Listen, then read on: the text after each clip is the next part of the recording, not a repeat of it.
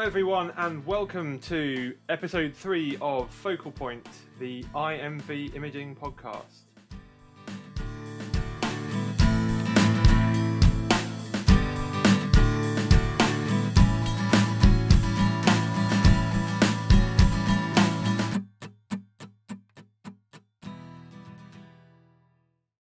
Today I have the usual team with me, Kat Evans. Hi there. And Sam Mockland. Hi everyone. As always, we're going to be chatting about a topic related to the field of diagnostic imaging. And today we thought we would discuss the differences between computed radiography and direct digital radiography, so CR and DR. And we're going to chat a little bit about why people are starting now to make a move from CR to DR. For me, it's a really interesting topic, Ben, and something which I think is quite important. As the more you know about it and understand, you can see why both have their benefits and their pluses and minuses. But recently, CR is potentially coming to the end of its historical prominence within the small animal industry, as DR has become a lot more affordable. As a quick refresher for everyone, when we refer to CR, this is computed radiography, which sometimes people do call computerized radiography. And these systems have a cassette, and that will look very similar to an old-fashioned X-ray cassette. And actually, some of the very early versions, you could put a screen inside your old X-ray cassettes if you wanted to, but those ones sort of died out. And what you have, rather than a sheet of film, is a reusable plate or screen, which is a photostimulable plate. And what happens with that is when radiation hits it, rather than emitting light like an intensifying screen used to in a film cassette, this actually stores that information until a laser hits it. So you take your image, you pop your cassette into a processor, and the processor takes the screen out, reads it, erases it with bright light, and pops it back in the cassette. And then you'll get your image up on the computer. Now, depending on the system, that can take 30 seconds to a minute. It tends to be the ones that are faster are the lower quality systems. Whereas with direct digital, or DR, what you have is a detector that directly converts radiation into a digital image. And this can either be by radiation hitting a layer of glass that's actually got substance on it that emits light when radiation hits it, and then that gets read and converted into digital signal. Or it can be a direct conversion where the radiation causes electronics to fire within the reader. And then within seconds, you'll get an image up on your screen. These aren't as robust, which can obviously be an issue in veterinary imaging, but they are so much quicker. And the technology behind this does cost a bit more, and they're a bit trickier to make. The great thing is, though, these detectors have got a lot cheaper recently. So within the time that I've been involved in imaging, they've come down by about a third in price. And a lot of this has come down to the quality of the manufacturing's got so much better, and it's become easier to make these things. And I've always been interested as well. There's been a big difference between small and large animal. So the equine world really took up direct digital because the speed and the portability, whereas small animals stayed very much with CR. And if I remember correctly, Ben, you were in equine practice before you joined IMV, so were you using a direct digital there? Yeah, absolutely. It was already by then and that's going back 7 years now, was kind of the default thing to have. Very few people, even by then, would not have had at least one DR system somewhere in in an ambulatory equine practice. And as you say, I think that the reasons for that are well, they still hold true today in equine practice, in that if you've already got a huge amount of kit to fit in your car, if you're out and about, portability is hugely significant. And even the earliest versions of the direct digital systems were significantly more portable, smaller and lighter than their sort of counterpart CR systems. So in that space limited setting, then having a smaller, more portable system was ideal. The other thing is that, as you alluded to there, Kat, they are faster. Instead of having to process a plate, take the plate, process it, kind of recharge it, you get an almost instantaneous image, a couple of seconds delay. And if you're trying to take an X-ray series of a lively youngster, then clearly speed is kind of the essence. Is going to make your life easier.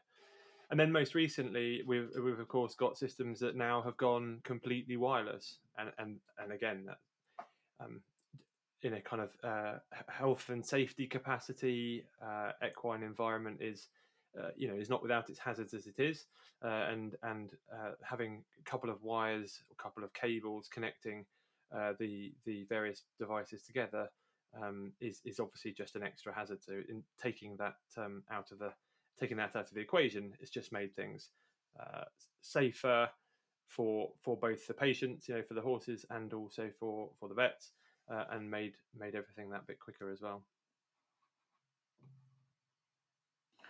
I think we've also seen that with the small animal systems, because originally I would go out with one of my colleagues to do the install, and it was a couple of days.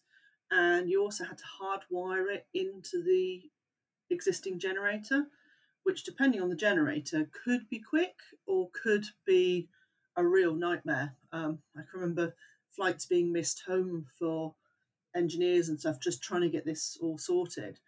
Whereas now, most of the panels are pretty much plug and play, and they automatically detect the X-rays, which is great because you can just pop them in under the table and they're happy to go. And that's made life so much simpler. And it's also opened up for people who want to move a system between the small and large animal practice if they're a mixed practice. Sam, if I remember correctly, you were at a small animal practice before you joined IMV. Were you on CR or DR there?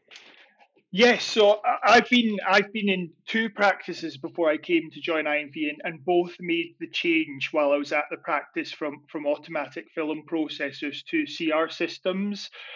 So I still remember when I first started in practice using the automatic film processor and having to come in out of hours and turn it on if I had an emergency, because it took half an hour to warm up before you could put an X-ray in it as well.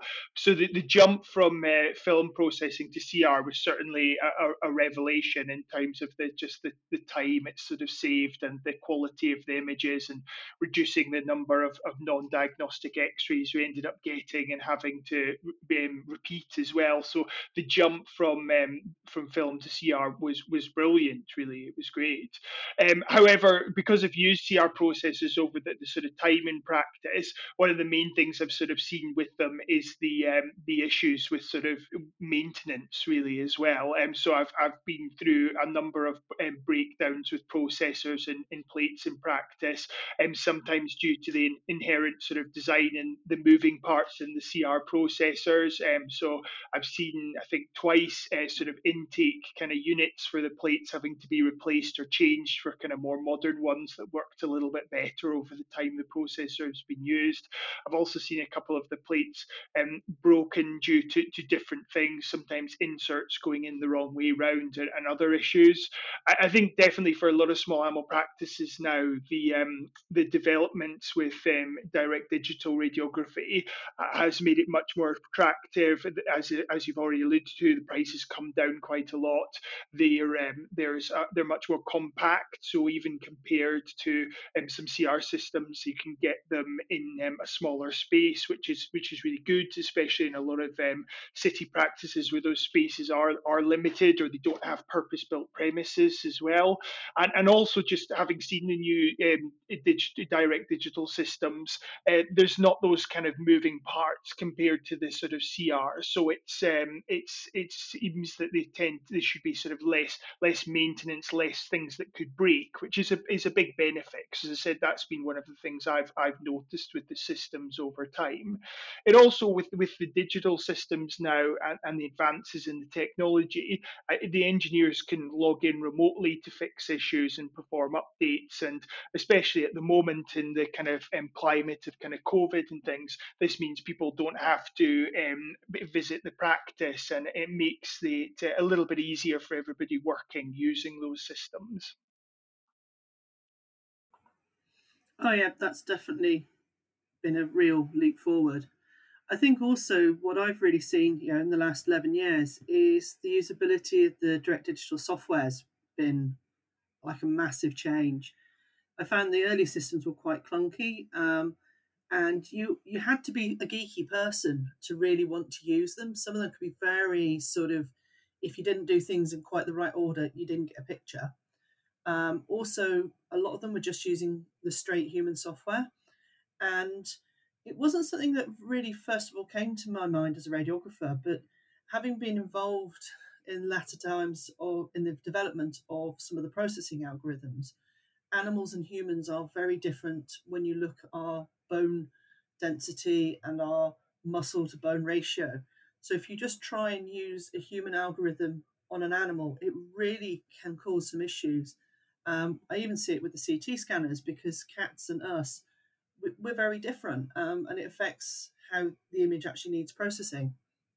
And I think having a modern system which can really be processing the data in the right way is very important.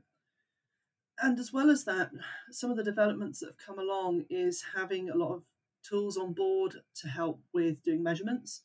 And also, what's been happening with that is you've now got systems that actually have inbuilt AI that can either plan the beginning of the measurements or even fully automate the measurements. And I think, if I remember correctly, Ben, AI is one of your favourite topics. What makes you think that? It is. You're absolutely right, and I think we will see more and more development in this area, won't we? Obviously measurements, but I I don't think we're going to be limited to that either. It's easy to envisage AI increasingly being employed in at a really sort of base level of how the DR panels um, process the imaging data to optimize, effectively optimize their own algorithms to give you the best image quality in a given scenario. And then obviously beyond that, we've discussed in our first podcast, in fact, back in episode 1 about the other potential applications with regards computer aided diagnosis and so on. So I think as this sort of technology moves on, obviously we have this sort of beauty of a fast DR system that's processing the data on the fly, as it were, which lends itself then to also kind of optimization and improvement through AI algorithms. So for sure, it's a very very exciting area, I think, and one definitely to keep an eye on. Yeah, I mean, I think these developments are fantastic, and just even outside of AI, the way the software is improved has just had a big effect on the kind of workflow in a practice, and they're a lot more user friendly now. Like a lot of the technology we use, whether it's sort of our phones or our computers as well. I mean, these systems can now make the workflow nice and easy, so you can set up your kind of day's procedures very simply. It can link in with other practice systems a lot more easily, and it means that this helps save time. It is potentially, even now with some of the systems, suggesting exposures to use and giving you measurements relative to the sort of projections you've taken as well, or making it nice and straightforward for people to get the images and then analyze them themselves as well. It's also, again, these technologies extend to the hardware as well. I mean, having your direct digital system inbuilt into floating top tables can be really useful in a small animal setting. You're not having to manipulate the patient as much. This can save time. It means the patients are more comfortable if you've got them under sedation, and they're not having to be moved around as much. And I mean, if you're getting to some series where you've got to be very specific about the views you want to take, say you're doing a BVA the hip or elbow score view, and you need it to be good. This makes the doing so much more simple as well.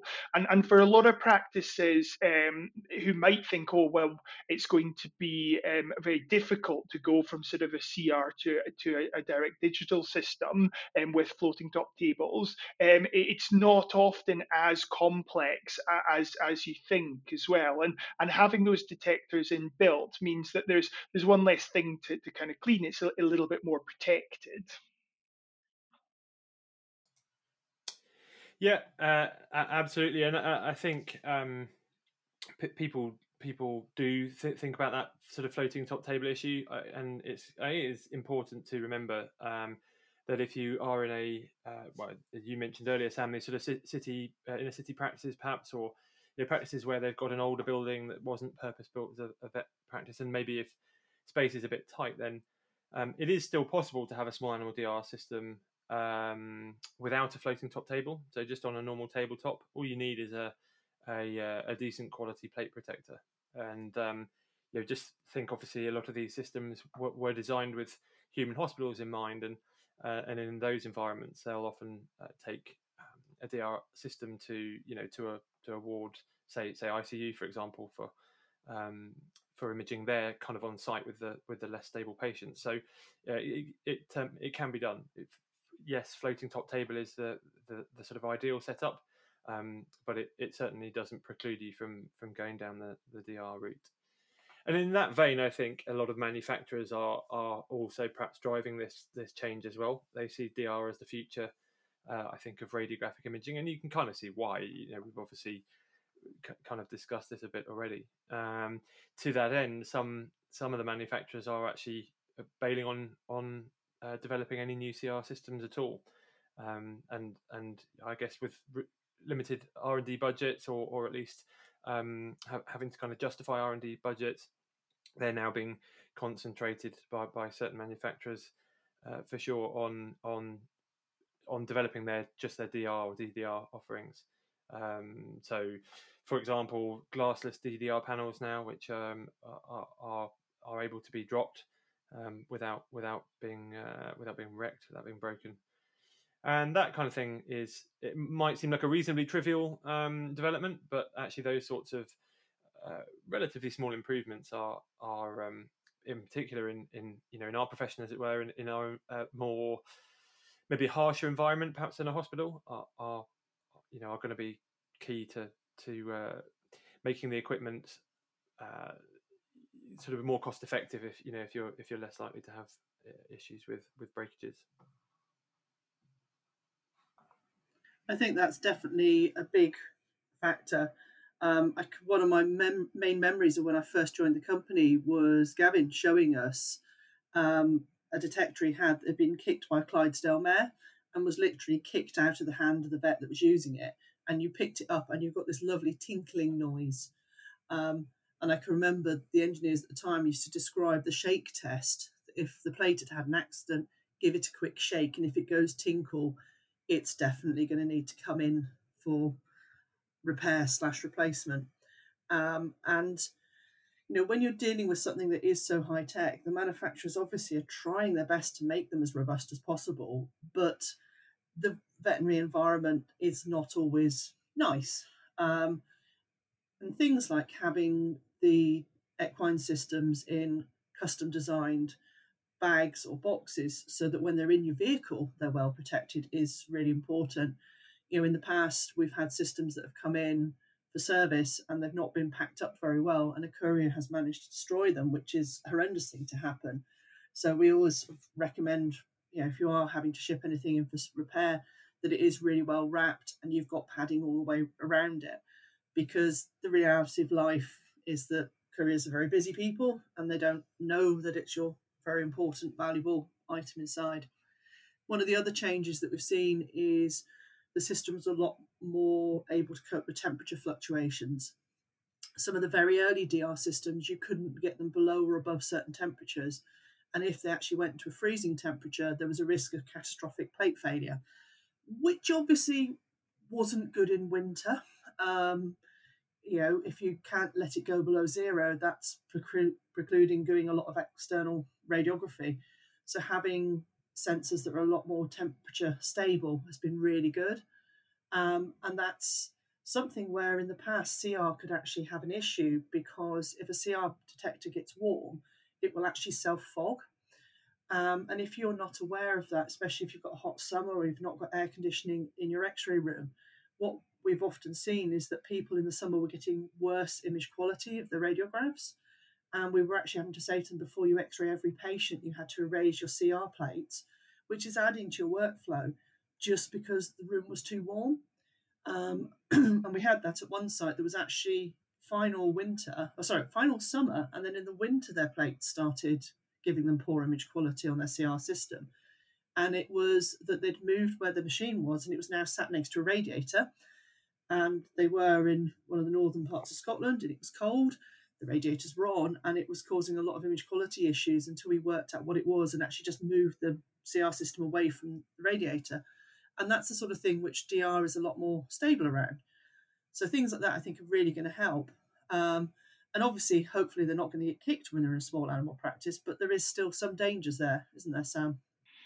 Yeah, absolutely. I mean, you're right. They're probably at less risk of being kicked, but you never know. These things can. It wouldn't surprise me if that had managed to happen in small animal practice. But there's always risks of them being dropped from tables, patients moving and knocking things over, and obviously in small animal practice, there's possibly a bit more risk of things being urinated on or getting fluid ingress as well. So I think that the point both Kat and Ben have made is great about thinking about protectors for the plates. Obviously, if you do have them mounted in a floating top table, as I said before, they are a bit more protected. But this is where considering plate protectors can come in. And again, just like we've been saying, the improvements in the technology and the improvements in just the ruggedness of the plates does make them a lot more practical for use in a kind of busy clinical setting as well. I mean, it's interesting with people changing to digital systems, because I think, as we've mentioned, people often have sort of preconceived ideas or misconceptions about how difficult the technology might be to adopt, often which aren't true. One of the ones that I've heard a couple of times is that if you're moving to forms of digital imaging, that you couldn't use your older generators, and you had to have a different design as well, which is an unusual one. I don't know where that's come from. I don't know if either you, Kat, or Ben have heard that before. I have heard that, Sam. And actually, a practice near me was told this. And they were sort of told that if you just changed over, you had to get a new generator. And I know there were times in the past where it was easier to get a new generator, especially on the wired systems where if you were hardwiring things together, it can be simpler just to replace everything. But obviously, that can cost a lot more money. But they were actually moving on to CR, and they were told they needed to change the generator. And yeah, I explained to them that this wasn't the case. And they actually had quite an old ex-hospital generator, but while it was a bit of a beast, it was good and reliable. And it gave them a few more years of good service before finally old age did catch up with her. And while she was still trying to work well, nobody could get the parts because it was of that age. Have you sort of heard stuff around that, Ben?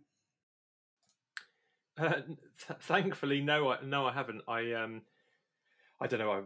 I guess that just sounds like a little bit of confusion or misunderstanding, as you say, Kat. I wonder if that's maybe one of these sort of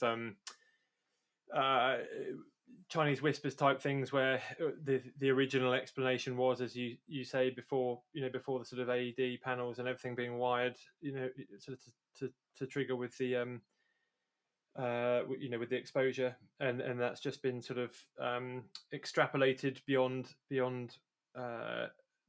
the actual truth. I don't know, but hopefully that one will, as a rumor, will die a death.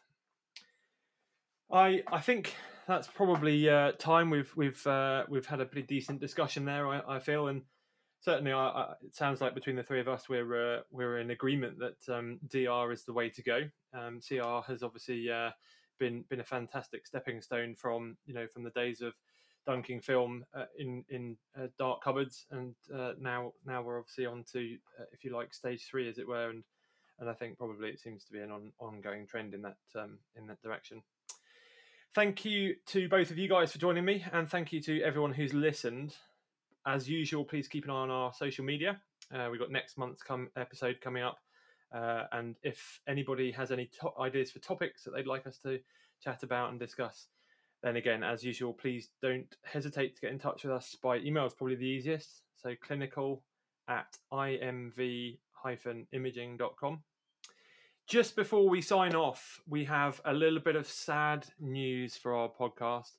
And that is to say that after 11 years of hard work and an unbelievable kind of encyclopedic knowledge of radiography being shared with her colleagues and our customers alike, Kat is off to pastures new. So this will be her last and final podcast.